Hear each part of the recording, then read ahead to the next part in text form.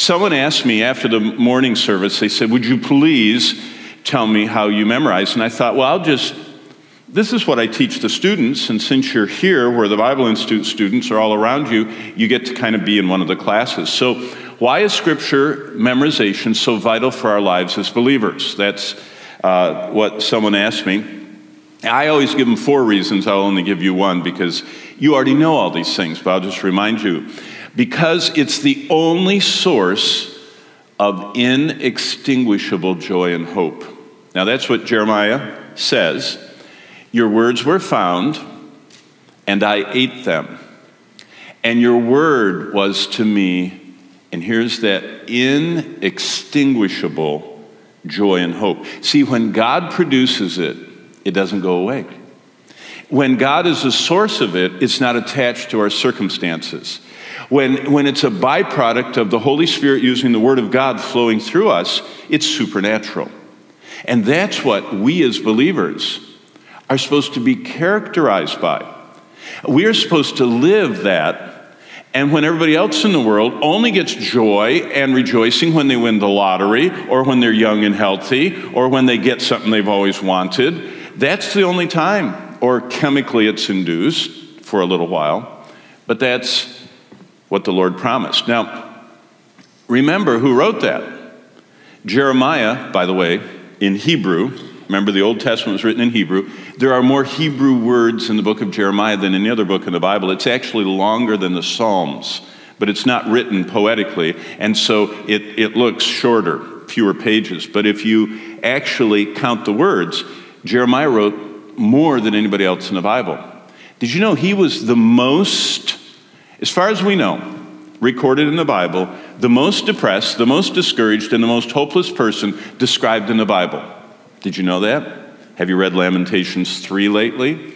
I'll show you. I tell this to the kids. I call them kids, the students. But they're so young, they're kids to me.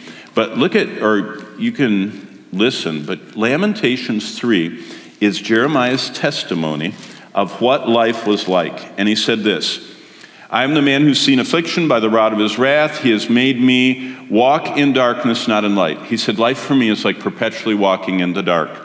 He has led me and made me walk in that darkness and turned his hand against me time and time again through the day. He says, the Lord is against me, not for me. So he's in the dark, the Lord's against him. Verse 4, he has aged my flesh and my skin and broken my bones. So what he's saying is, I'm having physical breakdown because I'm serving the Lord. By the way, do you know Jeremiah? God told him, you'll never get to be married. He was single by command, not by choice. God said to him, you'll never have a wife to have a light on, an oil lamp on when you get home. You'll never have a meal cooked for you by someone that loves you. You're never going to have someone to share your life with. You're going to be perpetually alone. So he had lifelong, what was he called? The what prophet? Weeping. It was intentional. God made him a picture of his sorrow for his people. He had a 40-year ministry, and as far as we know, not one person responded. Now here, Eduardo was talking about this dynamic, wonderful ministry that he's doing. How would you like to support a missionary that for 40 years, every single prayer letter, they say, still no one has responded, no one has responded, no one is coming to the meetings, no one has gotten saved, no one will listen to me, and they're beating me up and putting me in pits and everything else, but I'm going to still keep preaching. That was Jeremiah. But it doesn't stop there. He has besieged me, verse 5, and surrounded me with bitterness and woe. He had deep emotional problems.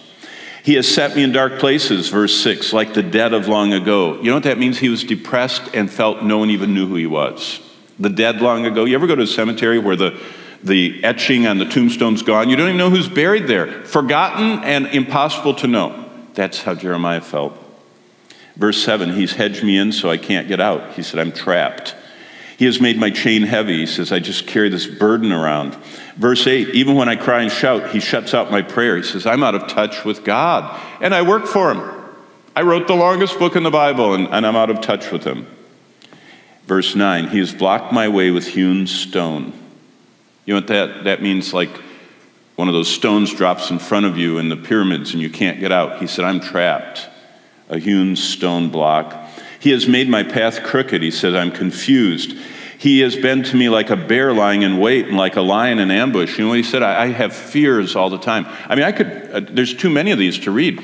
Basically, he's one of the most discouraged, depressed, kind of struggling people in the Bible. How did he make it? Well, look at this. Thy words were found. That's what devotion is all about. People talk about having their devotions. It isn't something you have. It is something you are. You have it's not something you do. It's something you have. People do it. We're supposed to have it. It's a devotion that you want to find the Lord in His Word. You want to hear His voice. Did you know this morning at 5:50, I was listening to God. I heard Him very clearly.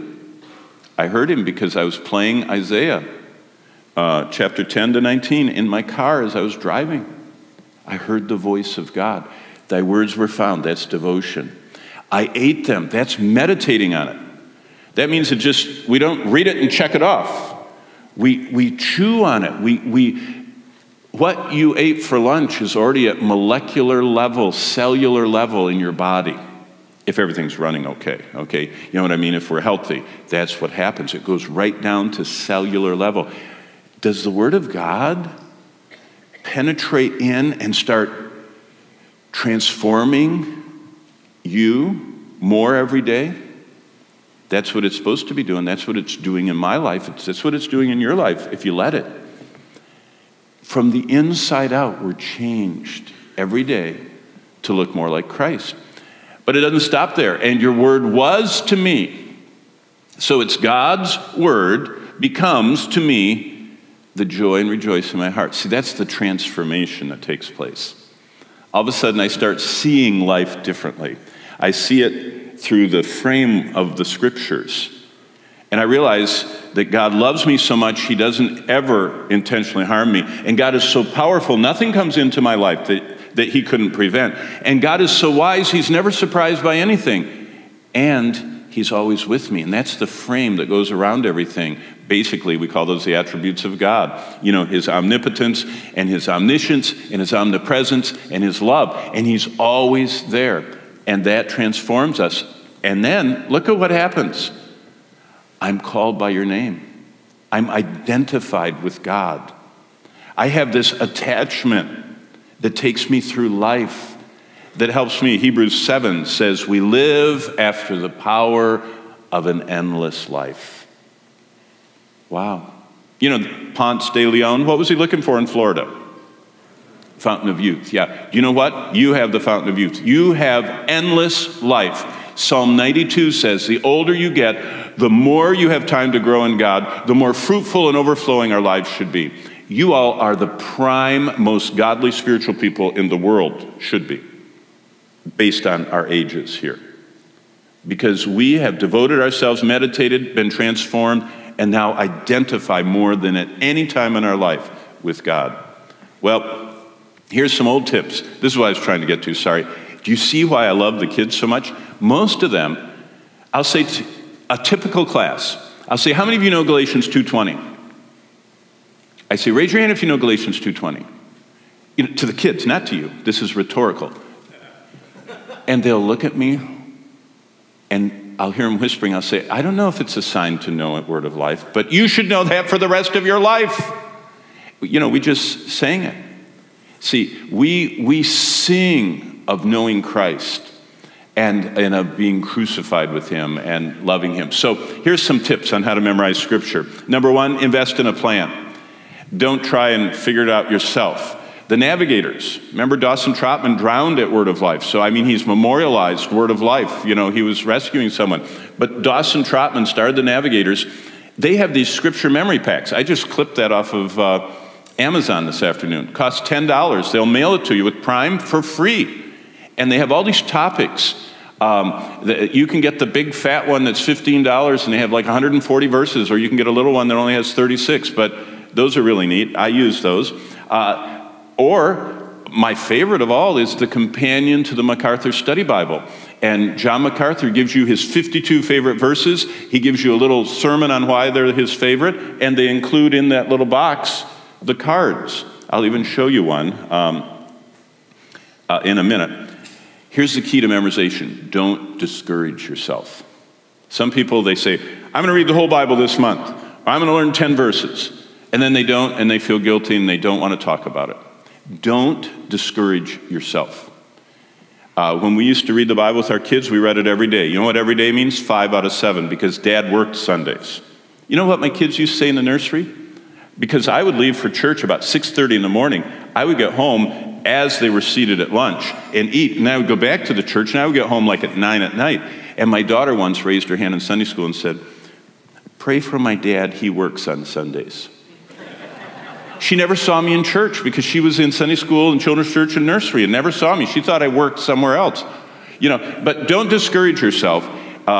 Get a plan. And if you're married, this is what I tell all the couples. This is part of my premarital counseling, because I tell them, not only should you be working on your finances and your honeymoon and how glorious and glamorous your wedding's going to be, you ought to be working on the rest of your life.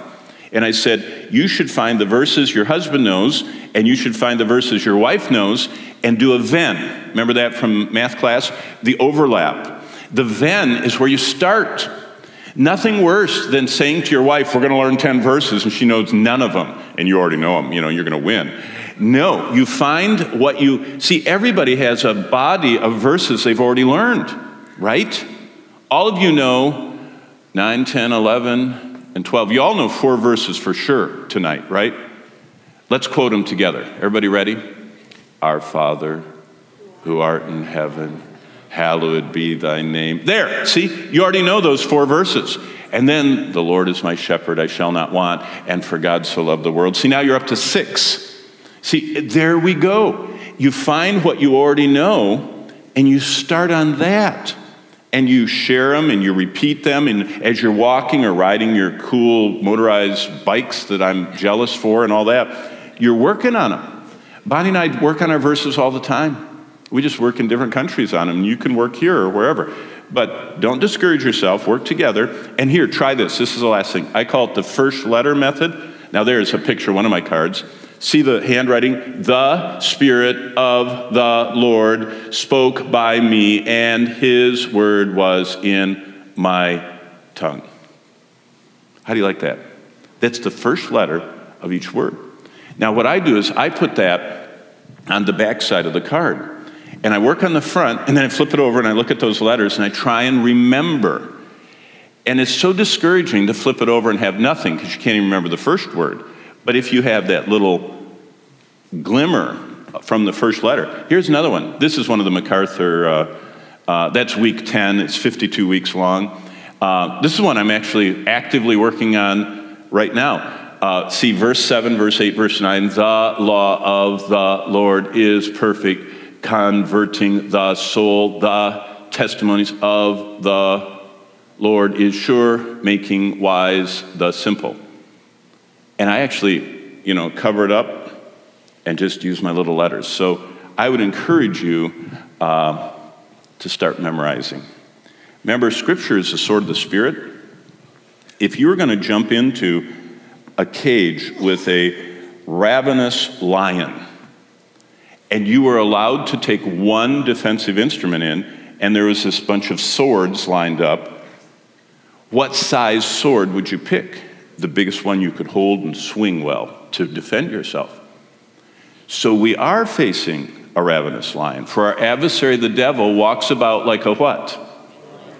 Yeah, seeking to what? Devour. And so the verses that we have memorized and meditated upon that are verses that we need to change us. If we struggle with fear, there are verses about not fearing. If we struggle with lust, it's verses about how to overcome that. If we struggle with materialism, it's, that's why we learn verses. We learn verses to sanctify our lives. But if you're meeting the devil, and let's say a sword about this long is maybe 50 verses that you know. So that's a good sized sword. This would be a 25 verse, 12 verses. Do you know what most people, believers, are facing the devil with? A thumbtack. That's all they know by heart, like John 3:16, you. Instead of knowing the sword of the Spirit, which is the Word of God.